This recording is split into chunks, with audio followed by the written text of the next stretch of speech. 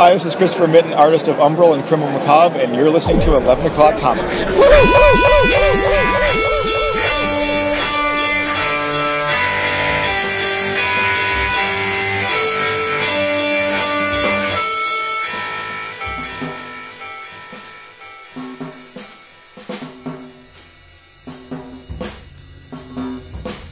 Splendid. It's like a kiss in the middle of my ears. That's what it is. Got to love it. That's the signal, people. You know how it goes. Do this. We're always ready to do this. I'm still saying we should do it every day, but whatever. Jason's the holdout. Yeah, sure. As usual. Someone's got to work. Someone's got to work. Oh boy. Hey everybody. It's 11 O'Clock Comics, episode 898. You know what I'm going to say, right? It's a palindrome. I bet you're going to say your name. Oh, no, yes, it is. Palindrome. It is, because I was thinking about that all week. I love palindromes. Sacred numbers. And I'm Vince B. You are Vince B. It's the last palindrome of 800. And I am David A. Price. Indeed you are, and of course, I'm Molly McButter. Nut butter. You're not Molly McButter. You're Jason. Molly McButter.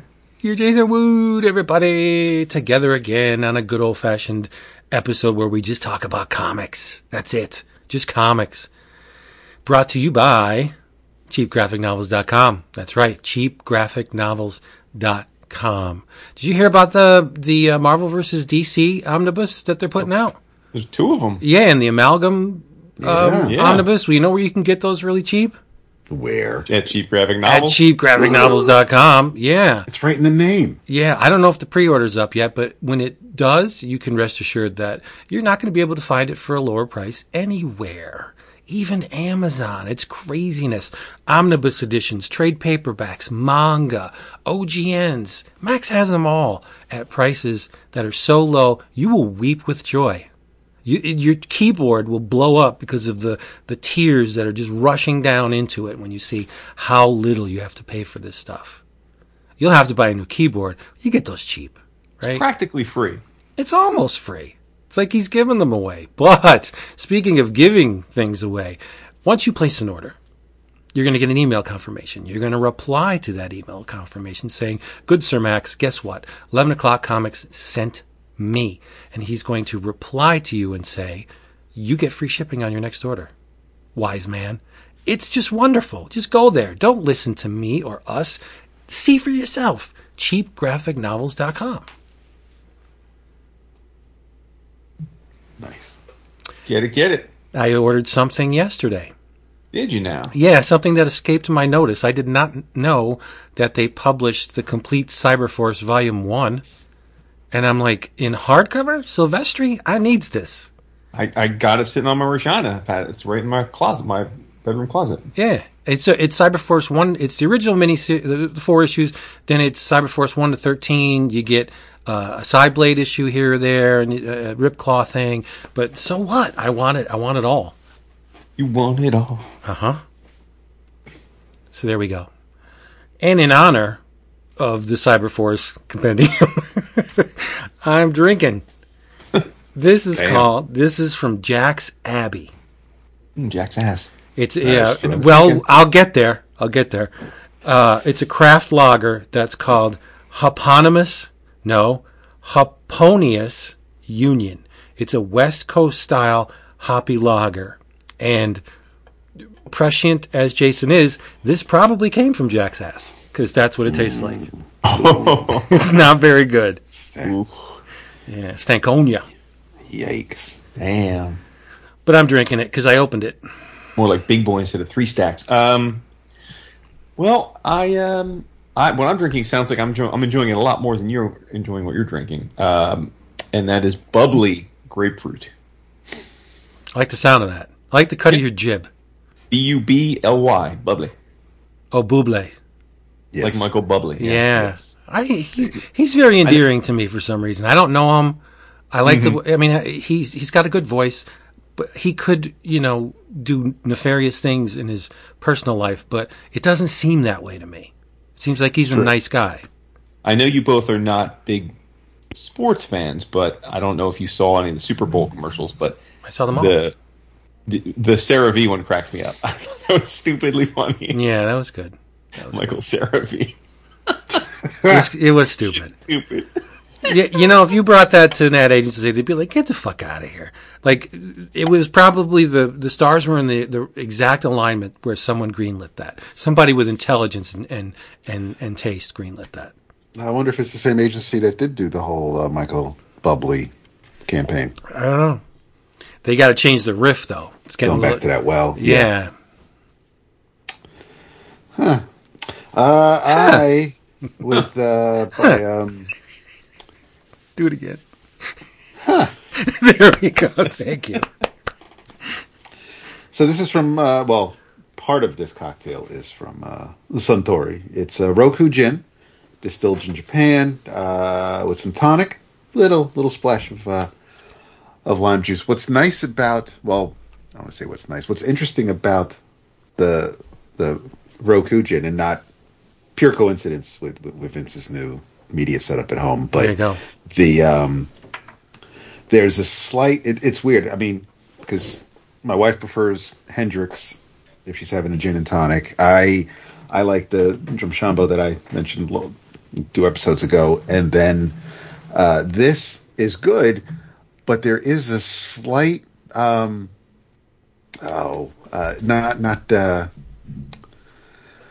not like rubbing alcohol, but it's not as I hope not.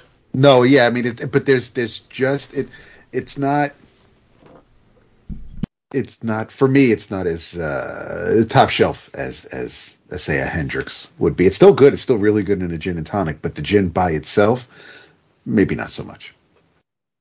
But yeah, so that's what I'm sipping on, and with a couple of ice cubes since I replaced the ice maker in our fridge the other day. I'm taking advantage of my spoils. Nice. There you go. Excellent. What do you want to talk about? Maybe some comics? Yeah, okay. Got anything in particular? Anything in mind? Anything new? It was a big week for number ones, wasn't it? Was it? Oh my God, he's exhausting. Jason, what do you want to talk about? He sits there like we have to pull it out of him. Why do I got to go first? Because you almost always go first. That's not true. You go first most of the time. That's why he said almost. That's not even true, because I bet if we had a very industrious listener that wanted to go back and tally who went first over the course of the entire 898 episodes, I think you would definitely be in the majority. I think that's a trash take. Yeah, that's not. It's so weird. Like, what kind of reality am I living in where black is now white? It doesn't make sense. I don't know. Dap and I are both parenting right now. I think you're out of yourself. Yeah. Okay. Out of yourself. Well, why don't you just set a trend? Okay, how about that? And you go first and talk about something. I hate that you're putting me on the spot. I'm so not prepared. Yeah, I doubt that. No, I'm kidding. First of all, well, there's a book on my list, and I don't know. There was a week that I wasn't here that you guys did a show, and I want to make sure you didn't talk about this book that week. A week. Oh, stop! It's like trying to triangulate like who might be the father of your baby. I know it was around this time when the book came out. That's why all them hoes are the father of my baby. Did you guys ever talk about Pine and Merrimac? No, I think Tony may have. Well, that's what I'm asking. I mean, unless it was a preview, but I don't remember him because when I was reading it, I think I would have remembered if Tony had talked about it. Right. Okay. Well, right. So all right, great. Well, we can talk about that then because it's Kyle Starks. It is Kyle Starks. Yeah. We've talked. I mean, last year was the year of Kyle Starks, right? We talked about just what an incredible output he had. Everything was a hit. It was just dude batted 1,000 last year, and we had a nice conversation with him at New York Comic Con, and he was as equally excited, dare I say, ebullient about his 2024. Right? He was telling us, "Oh, wait, do you see what I have in store for 2024? I got this book and this book and this book." And Pine and Merrimac was one of the books. And I didn't, Kyle's one of those people now. Well, I'll buy sight unseen, so I'm sure I read the solicit, but I didn't remember anything about it when I finally got the book. And but again, it was Kyle Stark, so I figured there's no way I'm not going to find something to enjoy from this book. But what I didn't know I was going to get, and now I never want to have a month without it, is Fran Galan's artwork. Because, I mean, Fran's art is sumptuous. Yeah. It's so European, and the way that the coloring, it just looks almost like you're watching a beautifully done movie. It's so emotive, and it's sexy. The line, he draws men and women beautifully in like classic way, but it's I don't know. It's mesmerizing. I really, really love the art, and I thought the art was paired perfectly for the story, because a lot of times when Kyle does stories, they're so outrageous that the artists themselves are pretty outrageous, prone to wild use of non-traditional anatomy and the like, and often that's the right choice for his books, I think, because they're so extreme. But this is a little more nuanced. This is a story about a husband and wife who are private detectives, and their office is on the corner of Pine and Merrimac. And the husband's an ex-football player, badass, like just a total fight, like a MMA fighter, just an ass kicker. And the wife is the brains of the operation. And we're really just brought into this world that brought me back to like the 1980s and 90s, when you have all those shows with the male and female, counterparts. You had the moonlighting, right? And the heart, right? Yeah. I mean, Remington Steele, there's just so many of them, but it just felt like that, and it was well paced, and Kyle wrote the characters where you genuinely believe that they're in love with each other. It popped off the page, and there was a good bit of humor, of course, because Kyle's great that way. And it sets up a pretty nifty storyline. Basically, they take on any task except for they don't do kidnappings, and because they don't want to deal with they don't want to deal with stuff like murder. And part of that is because the wife had some trauma when she was younger related to all of that. But this story, because of circumstances that unfold in the first issue, they end up breaking that rule and taking on this case that they wouldn't normally take on. And I can't wait to see what happens next. It's it's one of those deals where I think they're going to put out a mystery in the form of a trade paperback sized. And then theoretically it can continue, but it'll be based on the sales. So I have no idea if we're going to get more after this first arc, but I think it's going to be a fun little ride while we have it. You know what? I have to agree with everything you said. Oh shit! Right on. Yeah, I mean it's weird, but you're dropping some honest to God truth.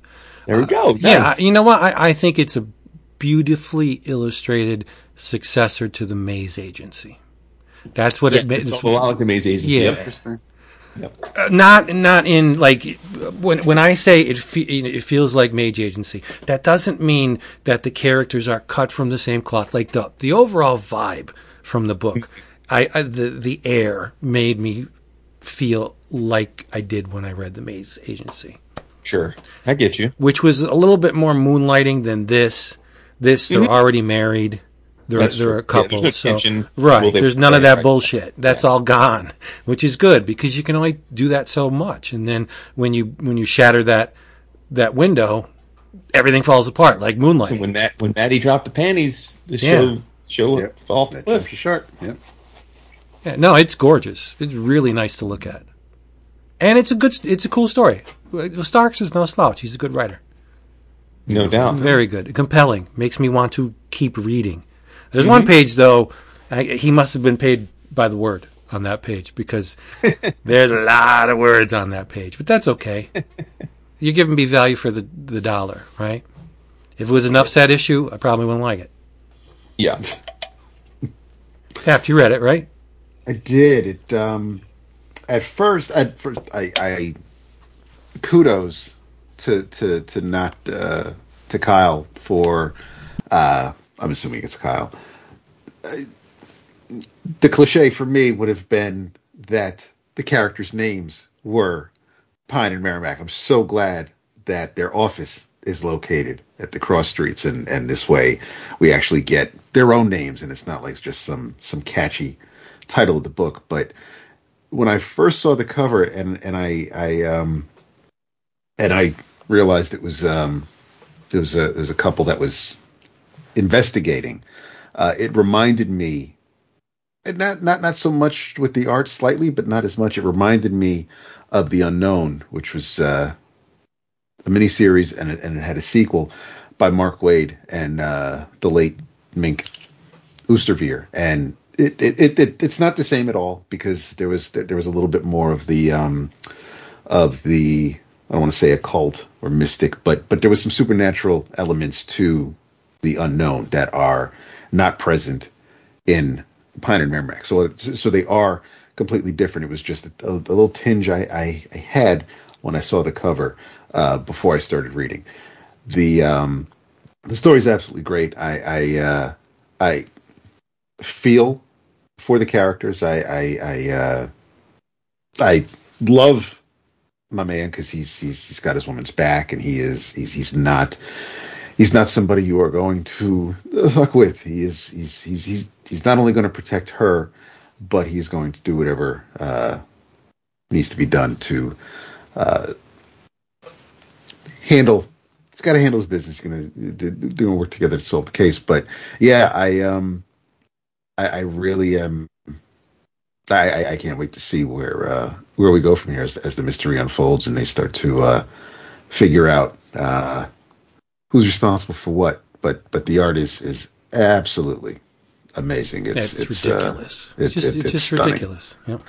Yeah, that definitely recommend it. It's even the cover, when you see the cover for the second issue in the back, that looks great. But yeah, totally recommended it, and it's, I'm sure it's something that this is something that could translate to other mediums, but I'm quite happy to keep it contained to the page for now. I don't want to I with stories like this, I like getting that surprise or that shock when you turn the page. I don't want to I don't need anything I don't need anything live action for trailers or things to hint or tease. Just give me a straightforward story, which I was really happy with this first issue. So yeah, absolutely thumbs up.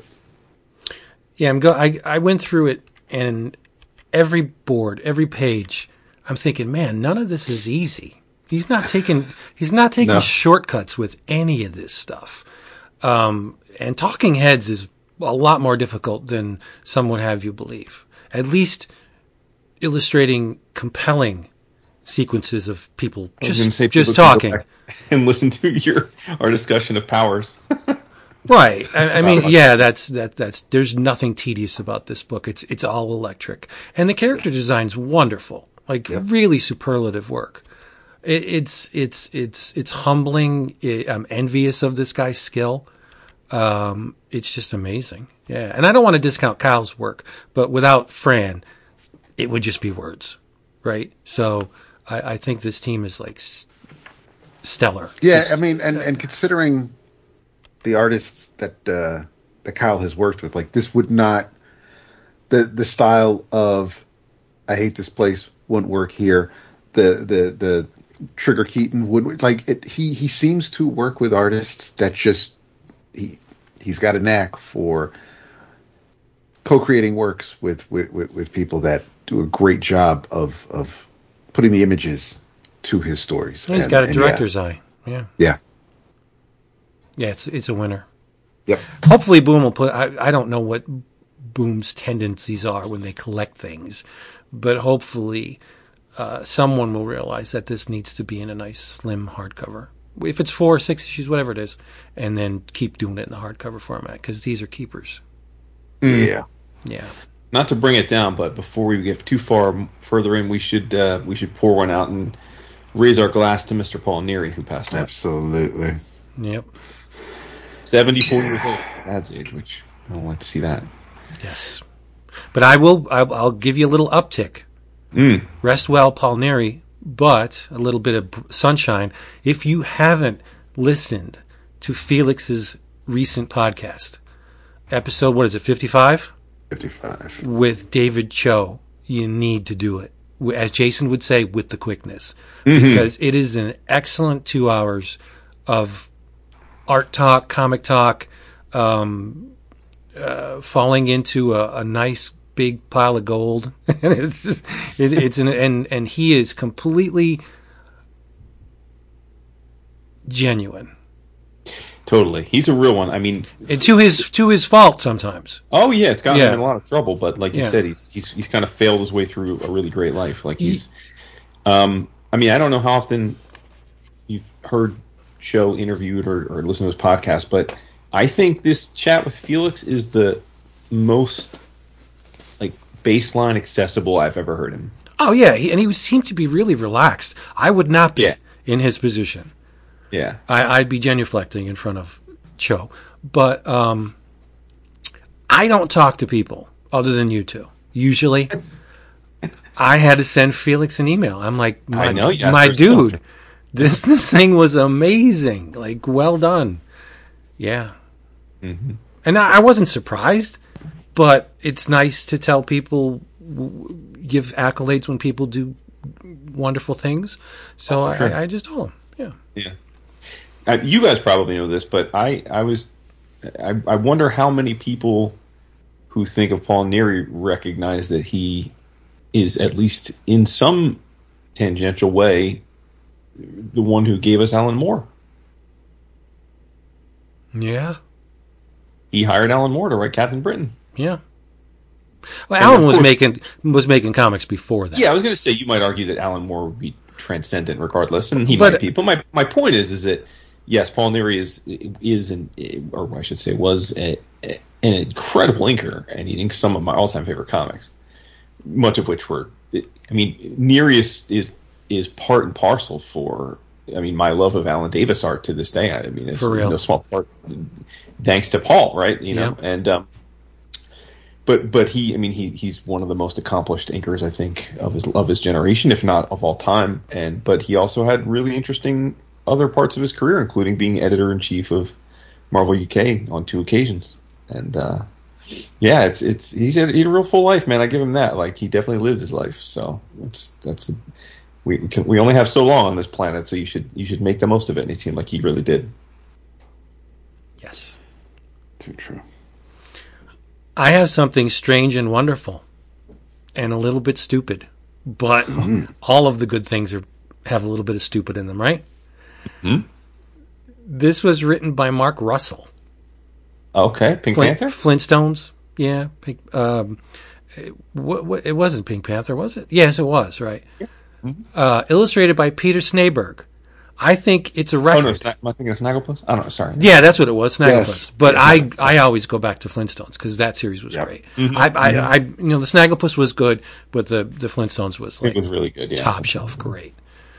Illustrated by Peter Snejbjerg, whom I've mentioned probably 3 times in the last 6 episodes. Like, what's happening? It's a Peter Snejbjerg invasion. It's published by Ahoy Comics. Now, I read 1 or 2 of these as they were coming out because they were originally published in Ahoy's Edgar Allan Poe, Snifter, etc. anthologies. Remember those? The trade is called Serial, Sweet Darkness. And it's so silly. It is a universe based on your favorite breakfast cereals. Wow. It's crazy. It starts in Chocolavania. See what I mean? It's silly, stupid, but it's fun. And the Marquis de Coco, this guy has been throwing parties for his closest friends for a long time, but not dinner parties, because he reasons that anybody could crash a dinner party on a whim. Like any drunkard could stumble in off the street and go to a dinner party, but he throws breakfast parties. Crack of dawn, soirees that required genuine concern and commitment from the invited. Like only my closest friends would deign to wake up at an early hour and come to my castle for breakfast. Like these are my closest, my buds, right? But he's having some problems lately. He was bitten by a vampire stable boy. And you know what happens. You know the deal, right? Vampires and sunlight do not mix. But the Marquis insisted that the breakfast parties continue, lest his friends and rivals, do the numbers and connect the dots, and they see like, wait a minute. There's a rising tide of vampire attacks in our realm, and now the Marquis doesn't want to be seen in the early morning hours. Like he doesn't want people to put two and two together. So I mentioned rivals, and the Marquis definitely has one in the Duke L'Orange, and the Duke has eyes for the Marquis's gorgeous wife, Lady Coco. So they're sitting at the breakfast table, long banquet table. And the sunlight's coming into the banquet hall. And those in attendance, they're tearing into their cereal. Some of the attendees, you have a bushy, mustached sea captain dressed in blue. You have Count Dubarry and his two sons, Franken and Beau. Come on, don't you see it? Jesus. Franken Barry. Beau Barry, like it writes itself. But I gotta... you have to take note. Some of the names change over the course of the stories, which makes me wonder if maybe they didn't tweak some of the names a little bit for legal reasons. And you'll see why in a second. Mm. So they're at this huge banquet table, and the Marquis is burning up. The sun is touching him. His hands are starting to smolder and smoke. And the Duke L'Orange is taking his time. He's just chilling as the light is searing the Marquis's flesh. Lady Coco can't stand it anymore. She bolts out of the room, and the Duke follows her, and he offers her a proposition. He's like, I know what's going on. Your husband's a vampire. I'm not going to say anything if, and only if, you leave him and come with me. It's a pickle, right? So the lady agrees, and the Marquis is completely distraught. He never thought it would come to this. The lady tells him that it's the only way. We have to do this. And so she leaves him to join the Duke. But here's the twist on the first story. The Marquis is so heartbroken, not that his wife has left him for another man, but that he had to turn her to put an end to their predicament. He turns her into a vampire. And she rips into the Duke. And she solves, one problem. But that opens the door to many more, because there's a villain afoot. And the villain's name is General Mills. Oh, my God. But they changed... That's ridiculous. It is. But they changed his name over the course of the series. The first story, he's called General Mills. Well, maybe the first or second. And then he's called General Post. So like I'm saying, maybe there was some kind of legal ramification, or just in order to head those off at the pass, they decided to tweak them. Like Frankenberry is Frankencherry later on in the, like, if you can you can ignore that kind of stuff, maybe just but so the rebellion, right? There's a giant fortress honeycomb. There's a leprechaun kingdom. And their king has a crown that masters the four wisdoms. You know what the four wisdoms are, Jason? Tell me.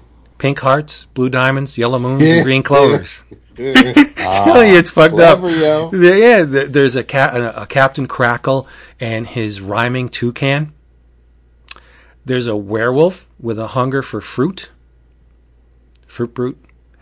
The rebel, Frankencherry, is ripped apart and put back together into a Frankenstein monster style, and he's pink, right? Frankencherry. There's an anthropomorphic frog gravedigger that says, dig 'em. But one of the best things is Franken's brother Beau is killed by Captain Crackle, and he becomes a blue ghost. Are you drawing that line, or do I have to do it for you? Gotcha. The Blueberry, right? There's an anthropomorphic tiger named Duke Antonio. Tony the tiger. Tiger, yeah. Yes, and the one of the most evil characters, there's a bloodthirsty Quaker. Like the one on the can of the instant oatmeal. But it's a rebellion. They're trying to take out the General Post. And I won't say how it comes out, but there's a target audience here, and I am that, right? I'm a monster kid. I grew up on the monster cereals, Frankenberry, Blueberry, Count Chocula. If you are of a certain vintage, this is going to sing for you. If were born within the last 20 years, then it's probably not going to connect, right? But Snejbjerg's art's phenomenal in this thing. Don't want to say EC level. That's crazy. No, that's crazy talk, right? But it has an EC vibe to it, right? His rendering is so gorgeous. The Lady Coco's absolutely stunning. The poor Frankencherry is revolting in all the right ways. The leprechaun is amazing with his little crown, and it's just it's basically serial themed Star Wars. There's a rebellion, and they got to take out the big dog, and everyone in the kingdom will live happily ever after. Do they do it? Read the damn book. Yeah, that's all I'm going to say. But it's a really. I thought it was a wonderfully giddy experience for me. Everything I like was under one cover, beautifully illustrated. The dialogue, you've read Russell stuff. He's a good writer. The dialogue is snappy. The events are just great, and there's a little bit of the creepiness one story, and then the next one there's maybe a little bit of espionage, and they all come together at the end. It's great, and it's from Ahoy Comics. Do I gotta tell you the title again? It's called Serial. There you go. It's great. I wouldn't try and scare up, pun intended, the Edgar Allan Poe issues, because I don't think the print runs on those were super high.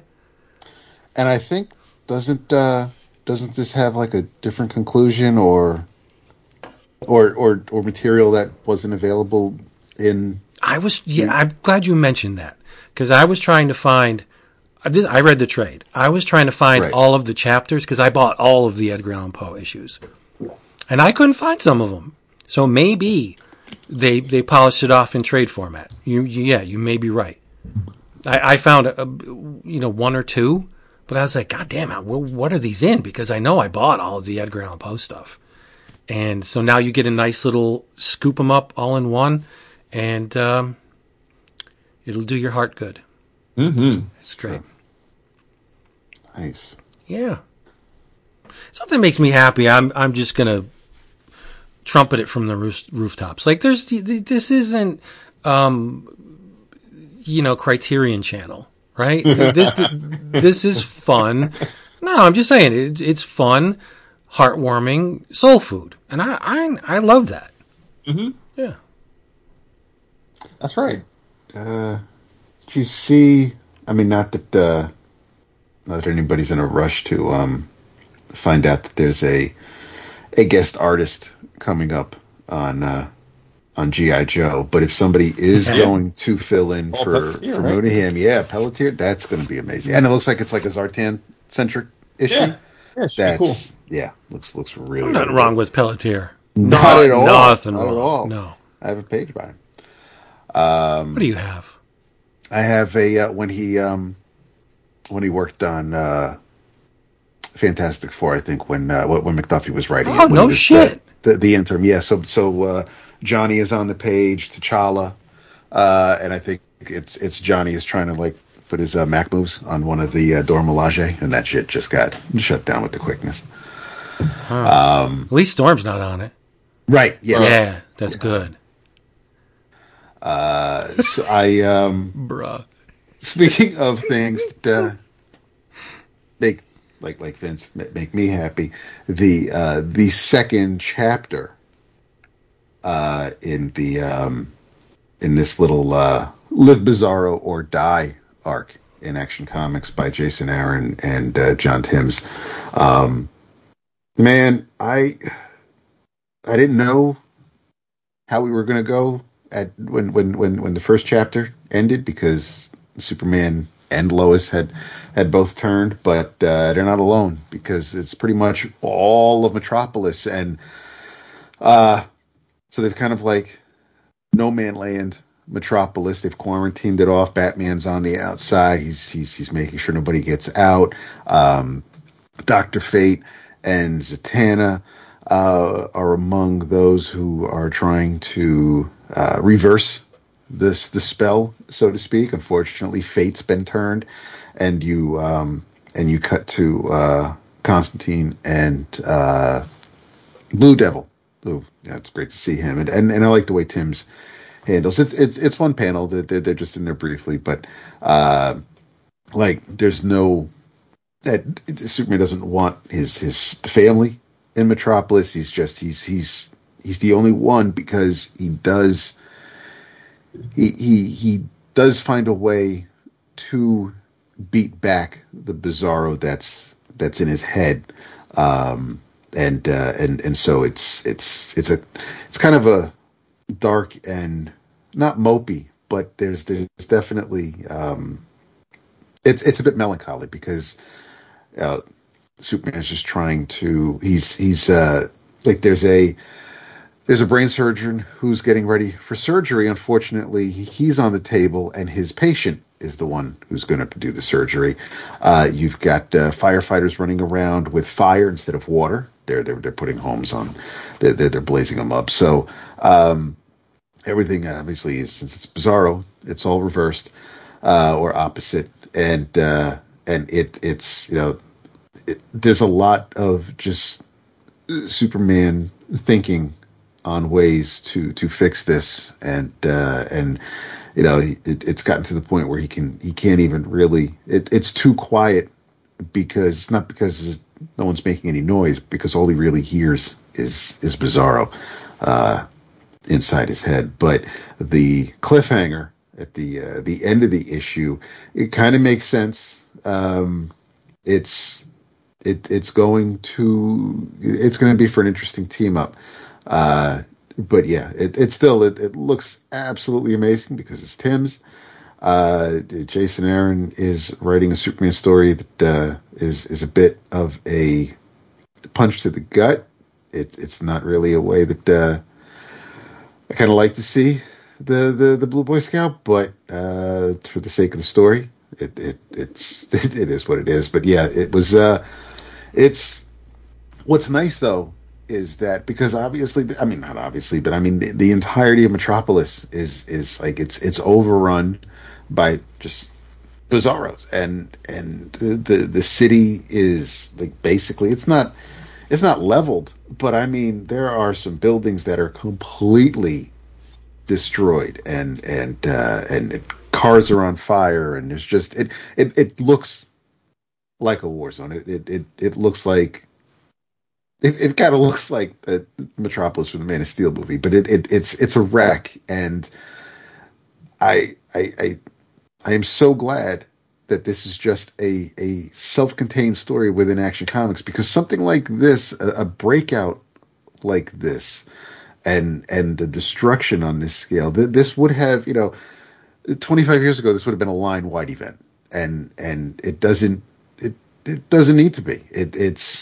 We're going to just hopefully we'll I'm sure Superman will save the day, but it's just it is I do appreciate Jason Aaron just giving us enough where it's not completely hopeless, but it's not like Superman's gonna save the day with a big smile and rainbows and lollipops are gonna fall from the sky.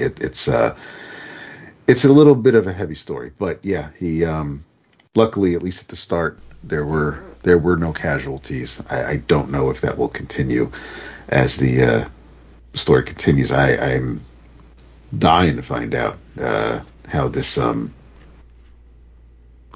gets resolved. But yeah, I'm really happy with Jason and John on Action Comics right now. For sure, it'll be.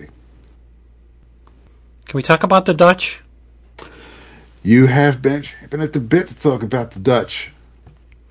Jason, you ready for this? Of course, dude. Bring it on. Well, I just want to say, separate from the story, I've cracked the Dutch code in the title. Yeah. See, so it took me a second, because I thought like there were clues throughout the issue, and you were going back through old image books to see. To try to piece where like these characters showed up, or maybe no. But no. I didn't. It took me a second. It took me more than a second to realize that title was synonymous with logo. It's an amalgamation of 5 books. Yeah, the font stylings of 5 books. Yeah, the D's pretty obvious.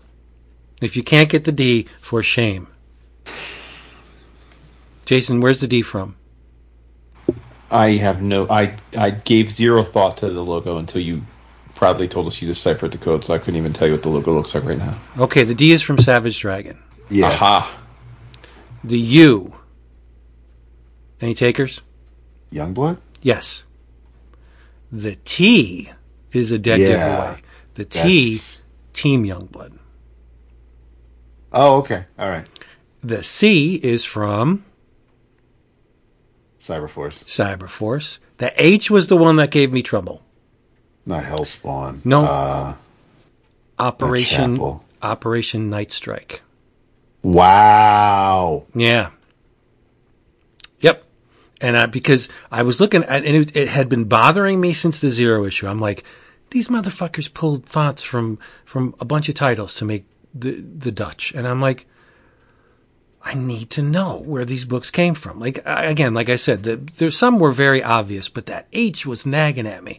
And the H in Night Strike. Boom. Done. Decoded. It's a good catch on the T. I would have thought Wildcats at first, but yeah, that's good. Yeah, Team Youngblood. Well, respect for you deciphering that. I obsess over stupid shit like that. Mm-hmm. Yeah. I do. It's like a puzzle, and I need to solve it. Yep.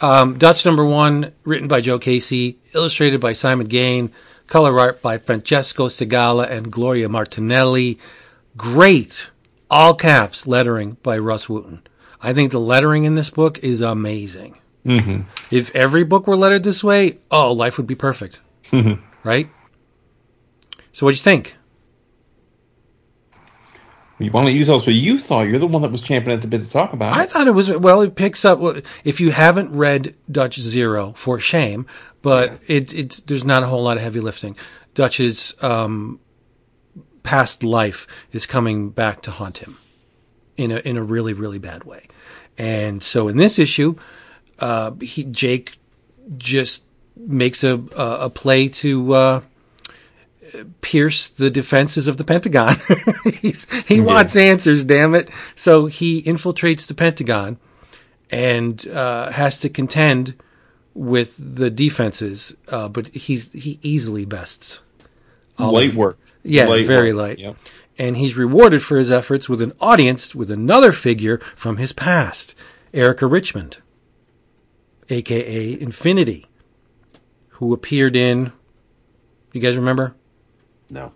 Brigade, Supreme. She was in like 2 issues of Supreme, maybe 2 issues of Brigade. Not a very omnipresent character in the Extreme Universe, which is cool. I mean, it makes sense to use a character like that in the present, so you're not tripping over your own stuff, trying to, keep the current narrative in cahoots with what has come before. He doesn't need to do any of that. And it's all about Geiger, the head of Cybernet, of which Dutch was once a member, remember? But then he teamed up with all the dudes to take out Geiger and then stuck around for Youngblood. But no, this issue's all action. After he infiltrates the Pentagon, a wave of cybertech kill drones come, and he makes short work of them until he maneuvers himself into a position near a window. And then no armor, basically just pajama bottoms. He and a bunch of kill drones just careen out of the window, and that's where the issue ends. But I was very much aware of Gain's skill. Like if you read IDW's Godzilla right around maybe a year or two after it first started, Gain did a nice stretch of Godzilla, and I thought that was amazing. Like one of the better takes, needless to say, on Godzilla, but he is just lifting the heavyweights here. Like there's action all over the place. Thousands of little pieces of shattered glass everywhere. The kill drones are beautifully realized. Like I just thought this book was a treat for the eyes and the again, the heart, because this is all nostalgia again, right? That's what this the gas in this engine is, nostalgia.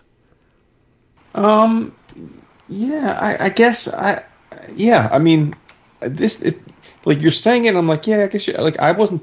This book, when I was reading it, didn't make me think nostalgia, but I know, but I don't know why. I mean, you're right. You're right in what you're saying, but it didn't. I didn't like as I was reading it. I was thinking of it completely as from like a modern conceit. Like I was just like, okay, like that was my take. Well, yeah, but they've stripped away everything, all of the visual elements of Dutch that we were used to. That's all gone. Now he's just a middle-aged man with a cybernetic arm. I mean, aren't we all? Well, I have a cybernetic other thing, but yeah. No, it's just it's another one of those Dark Knight-esque aging hero. Your mileage may vary on that, but just trying. He realizes there's a worm in the apple, and nobody believes him. And now, and so he's right, because if you have cybertech kill drones coming after you, Geiger's got to be somewhere around, right? Because he was the head honcho of Cybernet. Mm-hmm. Yeah, and I think the Gain version of Geiger's amazing. Like they didn't, they didn't draw him that evil back in the day. Yeah, really, really great. Yeah, he looks like a hellspawn. Like, but it's. I thought this book was wonderful.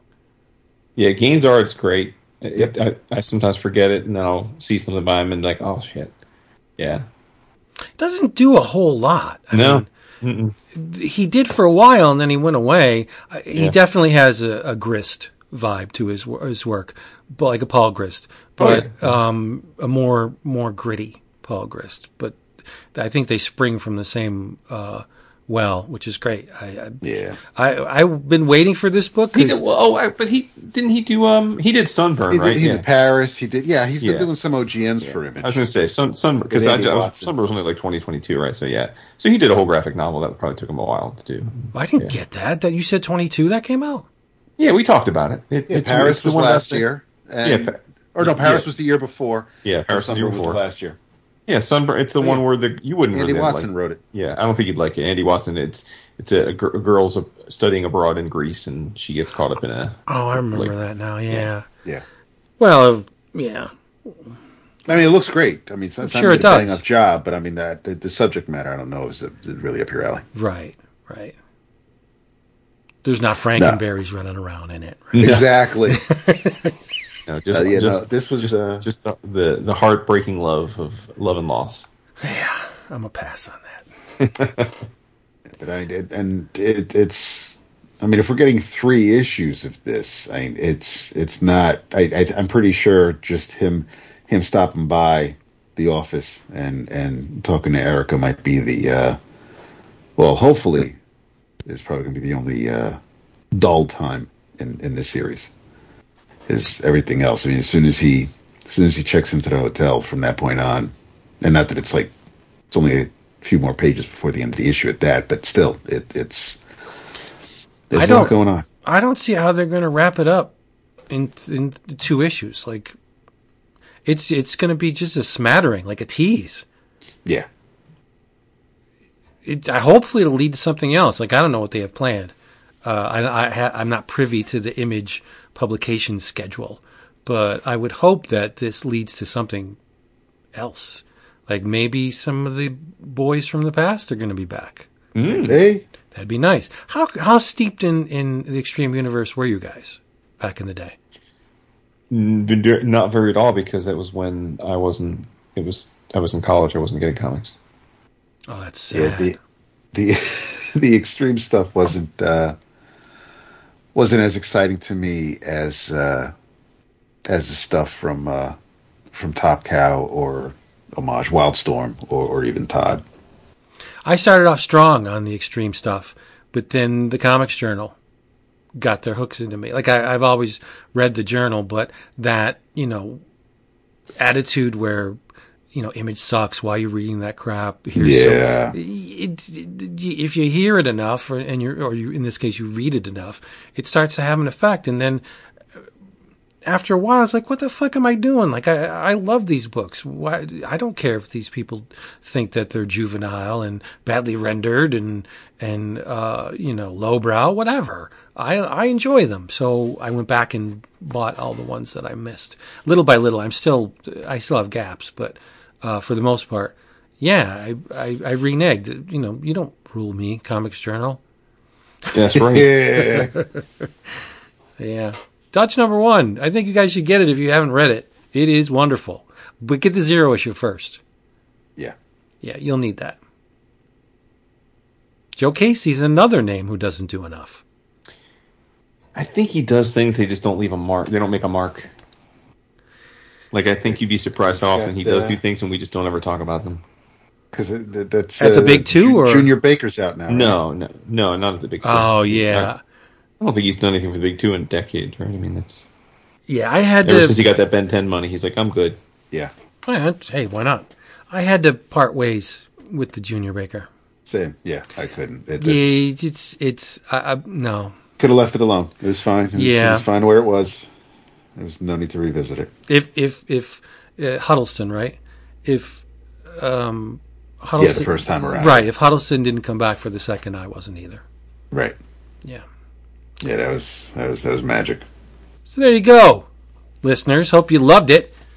Come back next time for more. In the meantime, go to cheapgraphicnovels.com because they have all the stuff you want at the price you want to pay. Email, respond to it. 11 o'clock comics sent us. Free shipping on your next order. And do us a favor, do yourself a favor, really. Check out our Patreon page, patreon.com/11 o'clock comics. All of the stuff that used to be given away on the Patreon page is now moved to the Slack. Because the Patreon system, no bueno. Not very user-friendly. So what we've done is $5 gets you a bonus episode every month.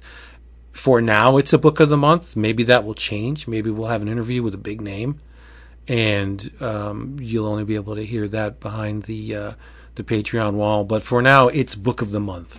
And they're long. They're much longer than the newly tweaked weekly or twice weekly episodes that you're getting. That'll get you $5 will get you that. $10 get you that and access to the Slack, which gets you covers of the day, pages of the day, fanzine downloads of the day. I started an out of print download. A ridiculously out of print trade paperback that hasn't been sold in many, many, many years. I put it up for download for our Slack members to read and enjoy. Nobody's losing any money. It's out of print. Stupidly out of print. And you can get it there. What else do? We do polls and we talk about everything under the sun, and it's a wonderful time. So check out the Patreon page, patreon.com/11 o'clock comics. In your travels. Whew, had to take a breath. I want you to go out and pick up a copy from Silver Sprocket. It is called Sunflowers by Keezy Young. And it is a revealing look at what it means to live bipolar.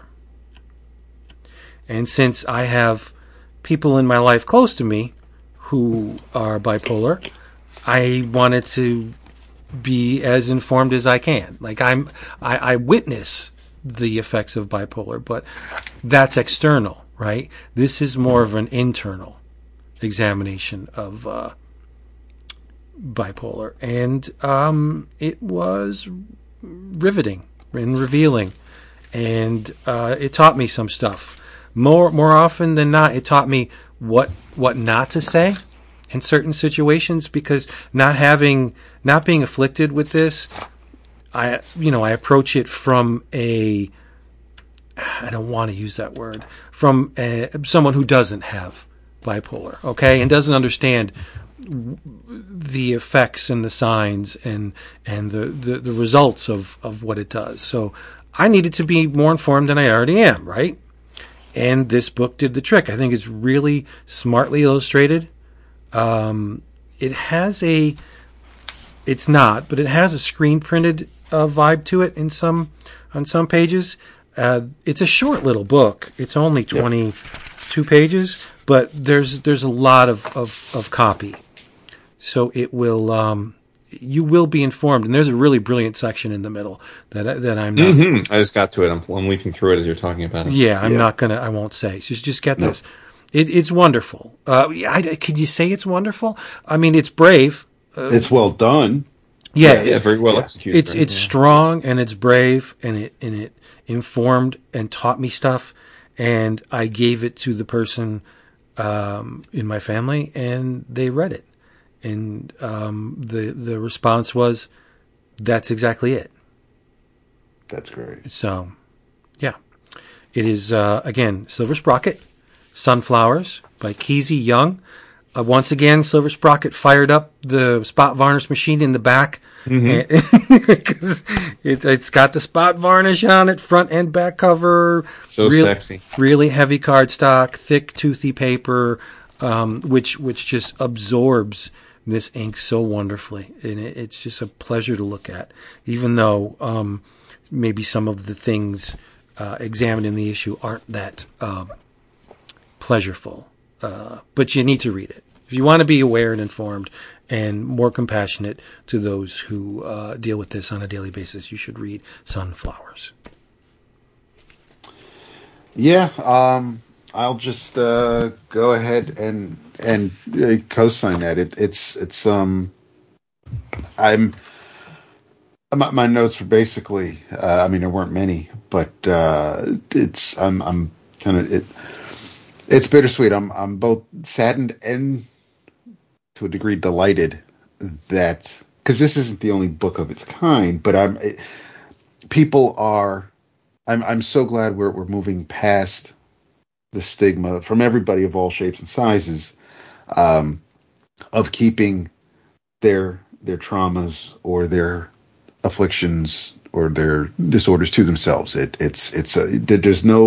There's no shame in making people aware of what's going on, and Keezy does a phenomenal job, and it touches on the pandemic briefly. There's just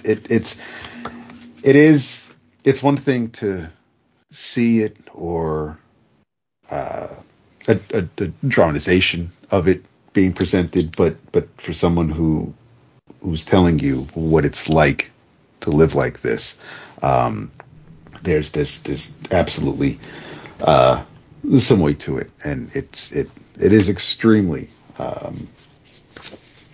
well done from the presentation standpoint. There are times where I'll read things like this and just want to hug the author, because I want them to be okay, or to know that it's going to be okay. And there's absolutely no shame in admitting that, if you're going through something, or if you need help. And that this isn't a cry for help or anything. It's just an explanation, but there's a sense of hope when people can actually be out and open with what's going on in their lives or in their minds. And this was probably this was the first thing that I grabbed from the package from Silver Sprocket. It's absolutely amazing. So yeah, co-sign in your travels. Nice. Sunflowers. I'll tell you, I think it was really smartly produced too, because if this was OGN sized, I probably wouldn't have read it. Mm-hmm. Like it was 100 pages. Everything. That's a lot of. Yeah, I know you're living through it, but it's a bit much. It's a bit right. Yeah. So, but like 22 pages, down and dirty, all of the the necessary information and humanity and soul searching and everything that is in 22 pages. I think it's the perfect size. Yeah, doesn't overstay its welcome. Yeah, exactly. Mm-hmm. I love when you pick up a book and you think it's going to be something, and then it turns out to be something else, right? It's always fun. And that rarely happens in the superheroes, at least, well, relative to the number of superhero comics we may read. But it happened to me this week because I read The Outsiders 1 through 4, co-written by Jackson Lanzing and Colin Kelly, which is one of the reasons I picked the book up, is because I really enjoyed their work at Marvel. Most specifically, their run of Captain America, which I think is low-key one of the better runs we've had in a long time.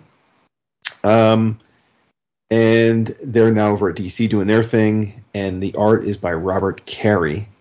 And I thought, okay, I know what the Outsiders are about. Like, that's cool. I love me a team book, and I'll always find something to enjoy in the first issue of a new team book, because why, Vince? They're getting the band together. Those issues always work for me. So I'm like, all right, we'll see what's up with this. But I didn't realize my guys are trying something. They are giving us Planetary again, a new Planetary. And I was not expecting it. And if you told me that that's what this was going to be about before, I probably would have scoffed and been like, I'm not reading that. But because they tricked me into giving it a try without prejudging it, I think they're killing it. I think it's really, really well done. It's the premise is Batwing, Lucas Hood, Kate Kane, aka Batwoman, and a new drummer.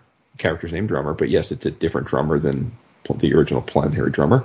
Form a trio, and they go on adventures trying to solve these grand adventures in the DC universe. And there's an issue with some deep sea craziness. There's a new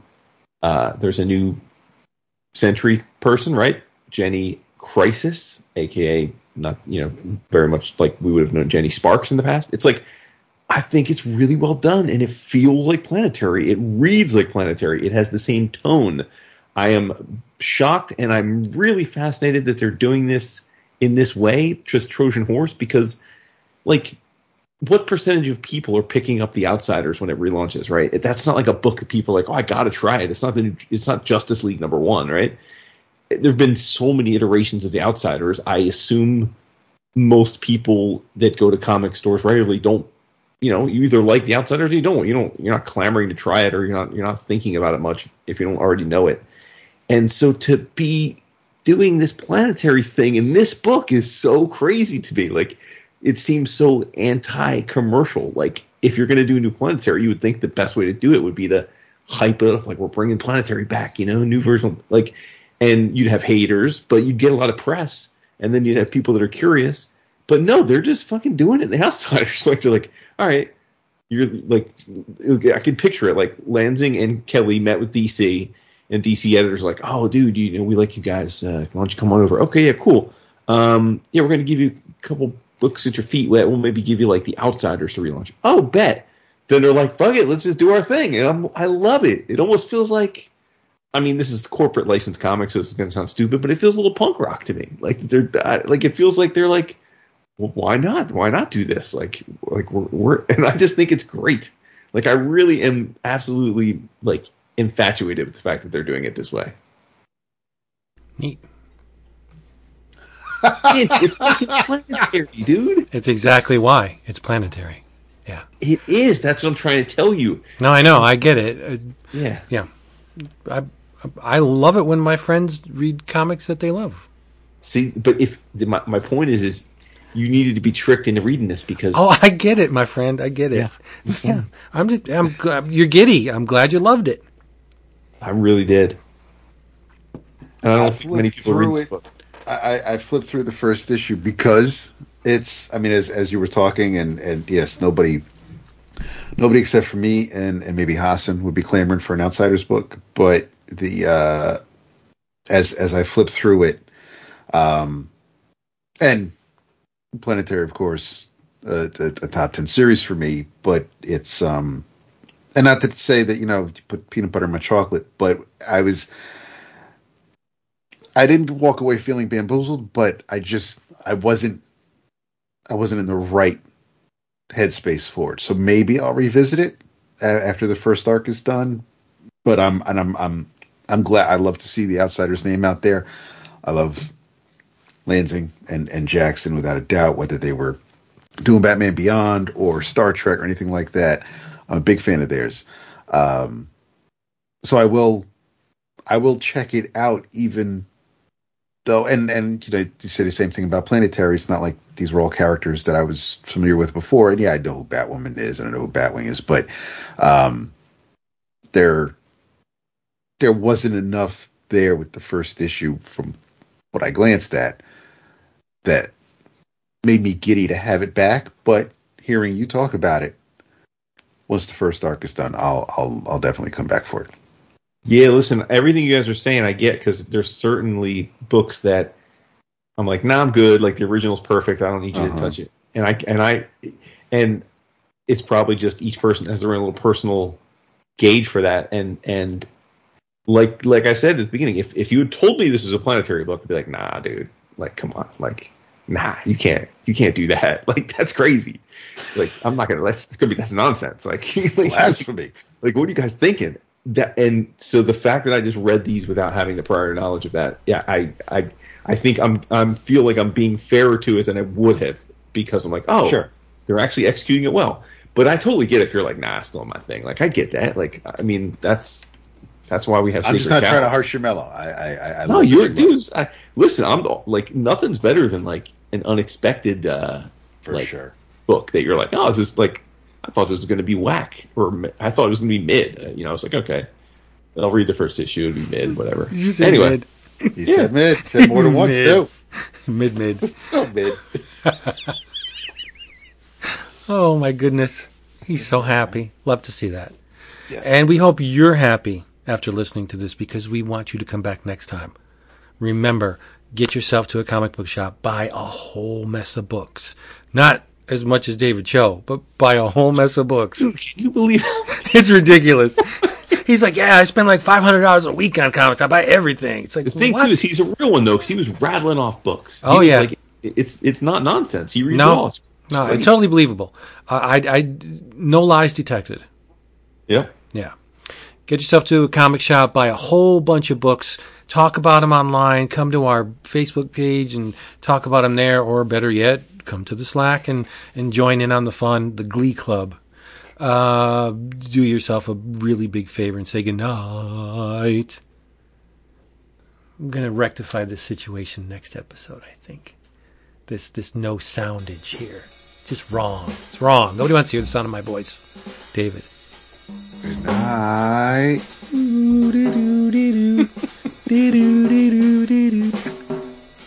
What the hell is that? It's a song. I don't know. At least it's not Michael Rollerboat Ashore. Yes, very nice. Tell them you love them so much. Yeah. I hate it. That's it for that one.